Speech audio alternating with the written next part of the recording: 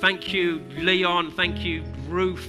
Thank you, Lee and the team. Thank you, church. Thank you. That will live with me, I'm sure, for the rest of my life.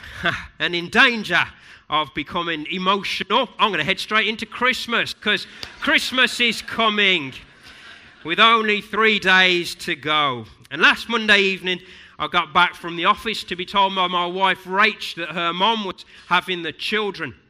And we were heading off to Merry Hill to buy presents, which came as a shock, because if you're anything like me, and most men are, through the year, Christmas seems a long way off. You don't have to think about it. And then it's suddenly here and you're forced to. And we were driving to Merry Hill, and Rach said, "What are you preaching on Sunday, today? What are you preaching on today?" And I had my main idea, which I ran through. And she said, "Aren't you going to say anything about Christmas?" And I was, "No." And she was, "Really? Because it's nearly Christmas." And I said I'd preach it in my Christmas jumper, which wasn't the right answer. And it was annoying, but she had a point. And Christmas, this short season with Christmas Eve and Christmas Day and New Year's Eve and New Year's Day, it does something within you. Maybe it's because of the memories that we all have of being a child.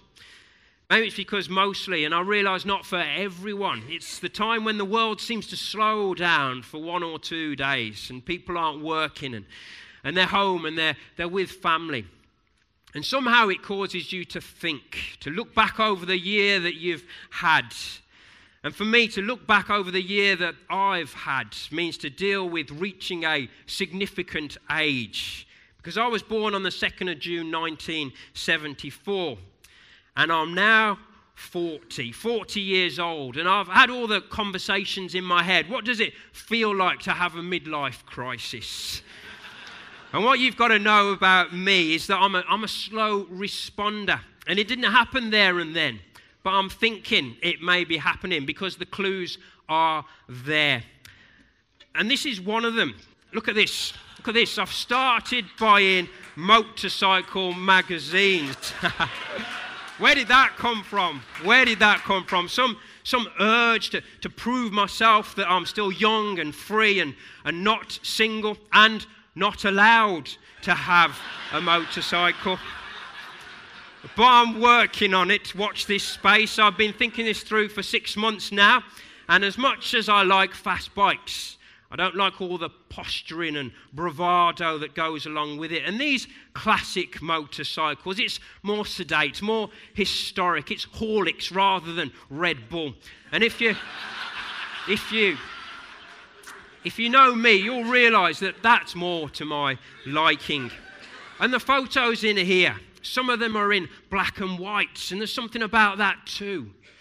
And there's oil and there's grease and there's engines that come apart. It's so much more mechanical. The only apples are the ones that you eat. And the clouds are grey with rain, not data storage.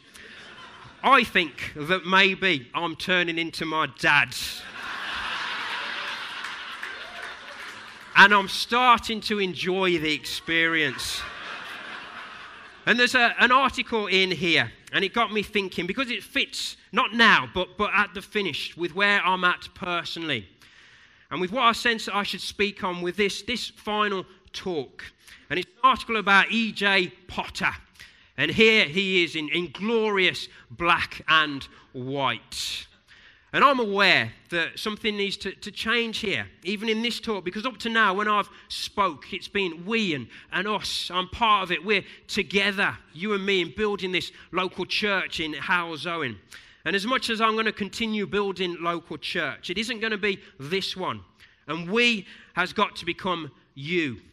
And the question that I've set myself, knowing what I know, having experienced what I've experienced over the years that I've been here, is what are you great at as a church? What are you great at as a church? Because you are a great local church. Not perfect, but no one, least of all Jesus, set that as the objective of the local church. In fact, you could argue that if a church isn't full of people whose lives are messy and sinful and broken and in the process of transformation, then it isn't church at all. It's religion without any need for God and His grace. And I've often said this, especially to people who are joining new. Local church can only ever be humans' best attempt to do what only God can do. When it's working right, it's incredible, it's beautiful, it's unstoppable.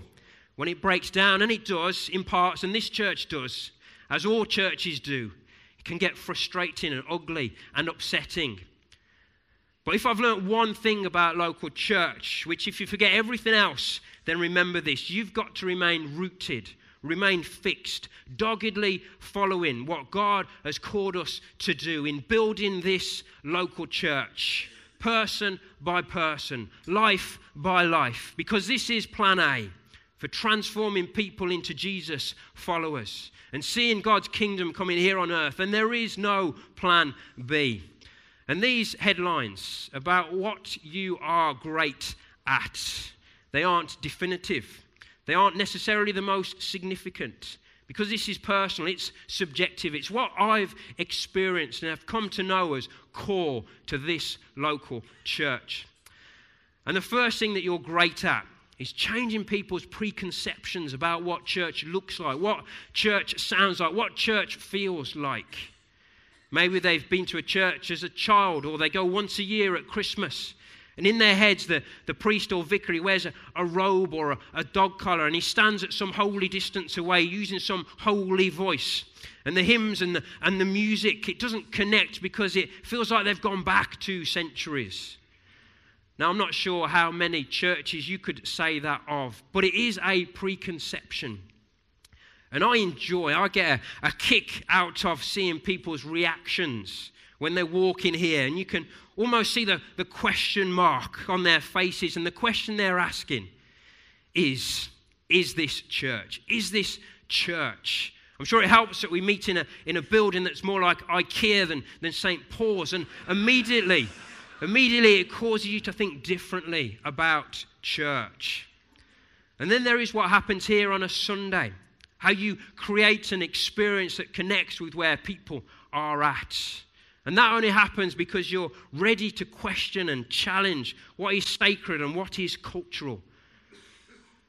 But you're never ashamed. You're never ashamed. You never dumb down the gospel, the good news that we preach and that we celebrate at Christmas, that God sent his son Jesus as a baby into the world to grow up and to live among us, and then age 33 to die on a cross, a saving death so that we can be forgiven and set free, and then to rise again to life, thereby defeating death and giving us life here and life in heaven where we will see him face to face. And then everything else, how you communicate that good news, can be wrestled with to get it to a place where it is culturally relevant and has impact. And you're not afraid to venture into the grey with people and their lives, dealing with the most difficult of issues where we hold that tension between grace and truth. And that wrestling, that desire to communicate within our culture, within our generation, it comes at a cost, because people may criticize, they may misunderstand you, or at least they may take time to see enough to know that what you're trying to do is to further God's great mission of salvation through his local church. And knowing that about you, then there's the second thing that you're great at, and that's about bias, which could be seen as a negative word, but we've got to be more courageous than that. Having bias means you're prepared to say something is more important, more core to the mission than something else. And you're going to line up behind that something with passion and vision and people and resources. And that phrase that we've heard, that desire to build a church for the unchurched, that is something that gives you a bias to the unchurched. Those who don't yet know God, who haven't been part of a church before, and they can come here and they can feel really welcome, and they can have an understanding of what's being said, sung, prayed, and they can respond to it and want to come back next week. And having a bias reveals more of what's at the core of you as a church. And church for the unchurched means you're wanting to see people saved, people meeting Jesus for the first time. And this is my bias too. I want to see people saved. You want to see people saved. God sent his son 2,000 years ago so that people would get saved. Just last year, I was on holiday with Rach and the children down in Ilfracombe, and we had a chance to walk around the lifeboat station. It was free, and you don't get into many places with children for free, so we jumped at it. And the captain showed us around the lifeboats. It was a great piece of kit, costing millions of pounds. And he talked through how it worked when someone was lost at sea. And me and Emily and Jay were already out there in our minds, in the storm, saving lives. And what remained with me from that experience was about the crew. Because when the alarm was raised, when someone was lost out there, the crew would be doing their normal jobs, all of them within a certain radius of the lifeboat station, and they'd be carrying these beepers with them. These estate agents and butchers and solicitors and sales managers and so on, who no doubt felt fulfilled within their day jobs. But when someone was lost and the alarm was raised, their beepers went off and they stopped everything they were doing and they ran to the station, and the boat was in the water within minutes. The crew lived with the constant knowledge, even in doing their day jobs, that saving lives went beyond that. Now, a small number of us have the privilege of manning the lifeboat station because you've enabled us to. But never forget that you're the crew out there. You are the crew. Wherever you are, whatever you're doing, you've got the beeper and you're in the business of saving lives. Another bias, and for me you've got to have this, is inspiring, investing and creating opportunities for young people. The fact is, me and you, the church, it naturally gets older. You don't need a vision or a strategy for that. You just need to stay alive. What doesn't naturally happen is ensuring that the church remains young and new with energy and creativity. And that's where bias comes in. And it isn't that young equals better, equals all the opportunities. But when you see young with passion for God and gifting, which is raw because of age, but teachable, then you've got to risk and you've got to release. And I'm convinced that if we play our part in that, then our role, your role, actually grows. You become the shoulders on which young people climb as you lift them higher and take them further on in God than we ever went. The third thing that you're great at is momentum. And there's no point having bias if you're not moving, because bias without momentum is just opinion, whereas bias with momentum gives you evidence. And the evidence is here. With last Sunday, just under 1,000 people at the Christmas production, with Alpha courses through 2014 that were full, and people coming through and getting saved and getting baptized, with over 200 young people here at the Hub on every Friday night, with children giving their lives to Jesus in Discovery Zone. This church has momentum and bias and evidence.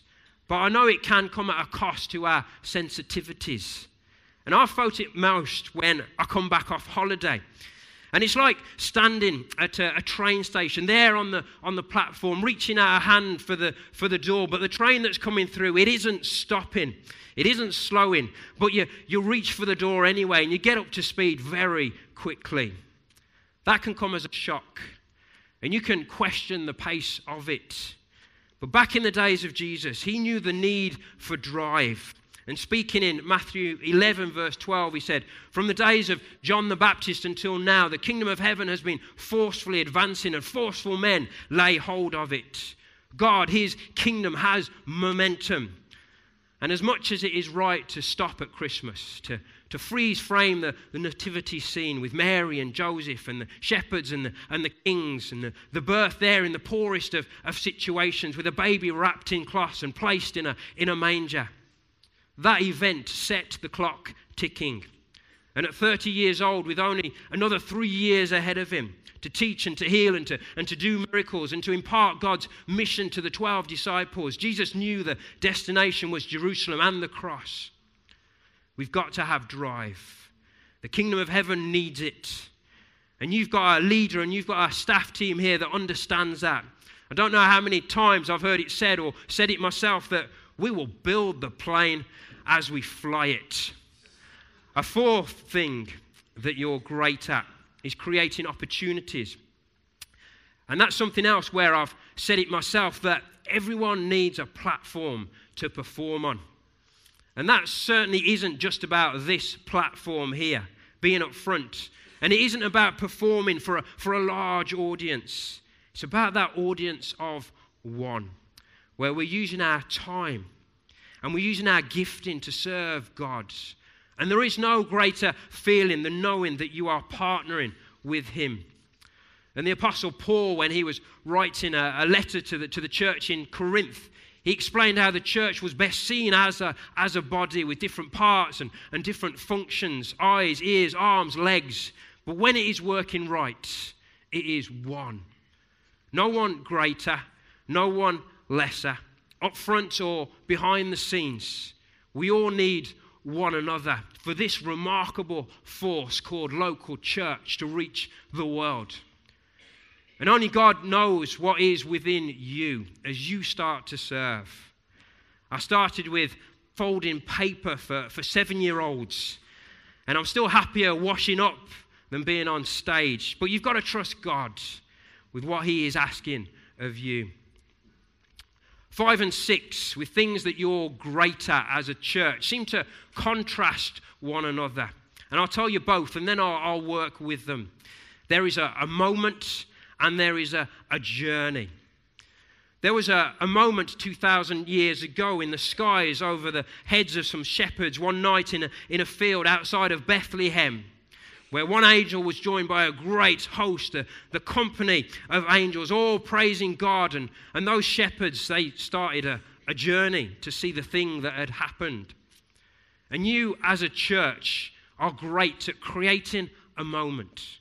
Through silence, through prayer, through the bread and the wine, through music, through video, through testimony, through preaching, through response, the creation of a sacred moment where God connects with His people.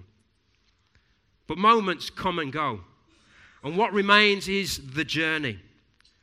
Another book that I've been reading recently is one by Ted Simon. It's something of a classic for travel and motorcycle enthusiasts. It covers Ted's motorcycle journey in the 1970s, where he rode 63,000 miles over 4 years through 54 countries. I was only 2 or 3 chapters in, and Ted had been riding for a number of months, traveling down through Africa. And then he realized that the road had changed him. The journey had changed him. The anxieties that he'd started with, the situations where he'd made mistakes and felt vulnerable and felt threatened, the things that he'd learned, he knew he had changed. Physically, he was stronger. Mentally, he was more robust, more able to cope. Mechanically, his knowledge had increased with each roadside repair. That was on a motorbike. But it holds true for the Christian journey. And you at this church, you see the need for journey with people through life and through relationships. And the road, it changes you. It strengthens you. And God does do some of His best, some of His personal, most transformative work slowly within you. And I want to call all of us to be committed to the road that God's put down in front of you, and to do it in relationship with trusted others. That's what I'm going with, those 6, or at least that was it up until about 3 weeks ago when I was here on a Sunday. And to use some Christian code, God dropped something into my spirit, which means I sensed something inside me. God gave me something to say, not that I heard His audible voice. And this is a word to the older, the more senior in years, those who are further down the road, further on in their journey. I want to honor your faithfulness because it may well be hardest for you. You have to hold on the tightest. You have to deal with the greatest contrast, cross the widest generational gap when facing those changes to culture that affect everything, and especially communication. The music, the media, the volume, the young people themselves. I know it can be bold and it can be loud and it can be fast. And who knows where I'll be when I'm your age, but I want to be like you are in a church like this that breaks preconceptions, that has bias and momentum because it's passionate about seeing people saved. I want to be in a church that creates opportunities, that gives platforms, that takes risks. A church that knows the importance of a moment where God can connect in a sacred space, but also knows that it's in it for the long haul, journeying with people in a long obedience to Christ. And at the finish, it's Classic Motorcycle Magazine and E.J. Potter that I want to tell you about. See, I've had this black and white photo on my desk for the last 3 weeks. And this picture and his story has somehow connected with this transitional time in my life, and it's kept me inspired. When I first read the story, it was his final quote, EJ's final quote, that got me.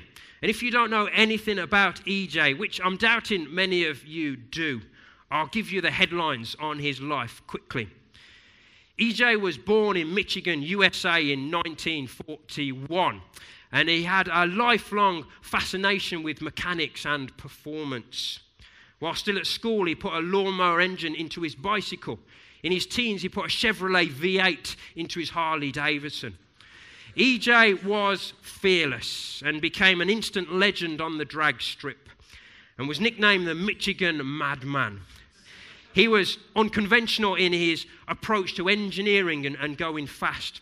And one problem that he encountered that shows this up was with the transmission on his motorbike. Because of the immense power of the engine he was using, he was struggling to feed that through the drive train. If you're at all familiar with cars or bikes, this is where clutch control comes in and allows you to feed the drive in smoothly. I told you that I'm turning into my dad. What he decided was to remove the transmission from his massively overpowered motorbike and have direct drive, which meant revving the motorbike up to full speed on the stand and then kicking the stand away with the back wheel hitting the road surface and spinning ridiculously with white smoke pouring off it. And he snaked away, fighting for control and grip before reaching full speed within seconds. An incredible ride which thrilled the spectators. And even if all of that went over your head, then it's EJ's final quote that you need to get when he said, Ignorance is a powerful tool if applied at the right time, even usually surpassing knowledge. Ignorance is a powerful tool if applied at the right time, even usually surpassing knowledge. An odd quote which made me smile because I think that mostly that's been my approach without knowing it. And that quote isn't so odd that it didn't get me thinking. And it's not a direct translation, but it's where my mind went next in the New Testament and in the letter that Paul wrote to the church in Corinth. In 1 Corinthians 1 verse 25 he said, "For the foolishness of God is wiser than man's wisdom, and the weakness of God is stronger than man's strength. I've learnt now that I would much rather commit myself to my ignorance about God and trust Him, put my faith in Him, than go with my knowledge of the world and be thrown off by that." Then Paul continues in verses 27 to 31. He says, "God chose the foolish things of the world to shame the wise. God chose the weak things of the world to shame the strong. He chose the lowly things of this world and the despised things and the things that are not to nullify the things that are, so that no one can boast before Him. It is because of Him that you are in Christ Jesus, who has become wisdom for us from God. That is our righteousness, holiness, and redemption. Therefore, as it is written, let him who boasts, boast in the Lord." God's foolishness is wiser. God's weakness is stronger. And if I'm going to boast at my finish here, then I'm going to boast in the Lord. I'm going to boast about my ignorance, foolishness, and weakness, because it can only be God that has been able to use me for His glory. And if I'm going to boast, it's about this church. What I know, what I've experienced here. This is a great local church, and I'm proud of it. And you can be proud of it. And I know that what God has done here over the years, what He's done in me and through me, it's going to come out of me in the years to come. And as I go off, kicking the stand away, I know I'm going to snake down the track, producing some smoke. Struggling to get the same traction, the same grip as I've had here. Because you've let me grow here. You've given me opportunities. You've taught me grace and what it means to become a pastor. You've given me a platform to perform on. But more than anything, you've loved me. And I know it will never be the same. I'm not expecting that because God is setting me down on a different drag strip. And this is for all of us. Sometimes God doesn't bother with the transmission. He removes the clutch from the system. He kicks the stand away and lets the rubber hit the road. And as I follow him, and as you personally, and as a church, you follow him, at times you may feel like you're clinging on, and it's only faith that's holding you there. But never forget that faith, having faith, acting on faith is exactly what pleases God the most. And what a ride it is. Lee and the team, if you want to head back, if you want to stand, I'm going to pray now.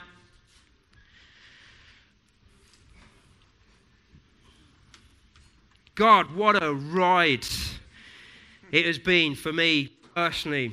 What a ride it's been for us as a church. Lord, I pray now. I pray release. Lord, for myself, I'm going to head off. Going to make some smoke. Lord, hopefully get some traction. See what happens. I'm in it for the ride, and I've got faith to believe. And Lord, for the church, more importantly here, this local church, this great local church in Halsall, and I pray release for them. Release from me. Because it's not about me, it's about you, God. It's about what you're doing. Lord, and I pray with what's ahead for this church. Lord, I pray it wouldn't just be smoke, but it would be ongoing evidence of your activity. I've seen it, Lord, and it's brought glory to your name. And Lord, there's so much more ahead, so much more that you're going to take this church into, through the leader, Leon, through the team, Lord, through the crew. And this is about the crew. You are it. You are the church. You're the crew. You're out there saving lives, rescuing people. And Lord, if I can pray one thing for this church as I finish, it's, Lord, that people would come in. Lord, people would get saved. Lord, people would get baptized. People would see their lives transformed and they'd become followers of you, Lord Jesus, because that's the greatest ride that we can have on this planet. And it doesn't stop there because it continues on into eternity in heaven. Lord Jesus, I call us to that. I pray that in the name of Jesus. Amen.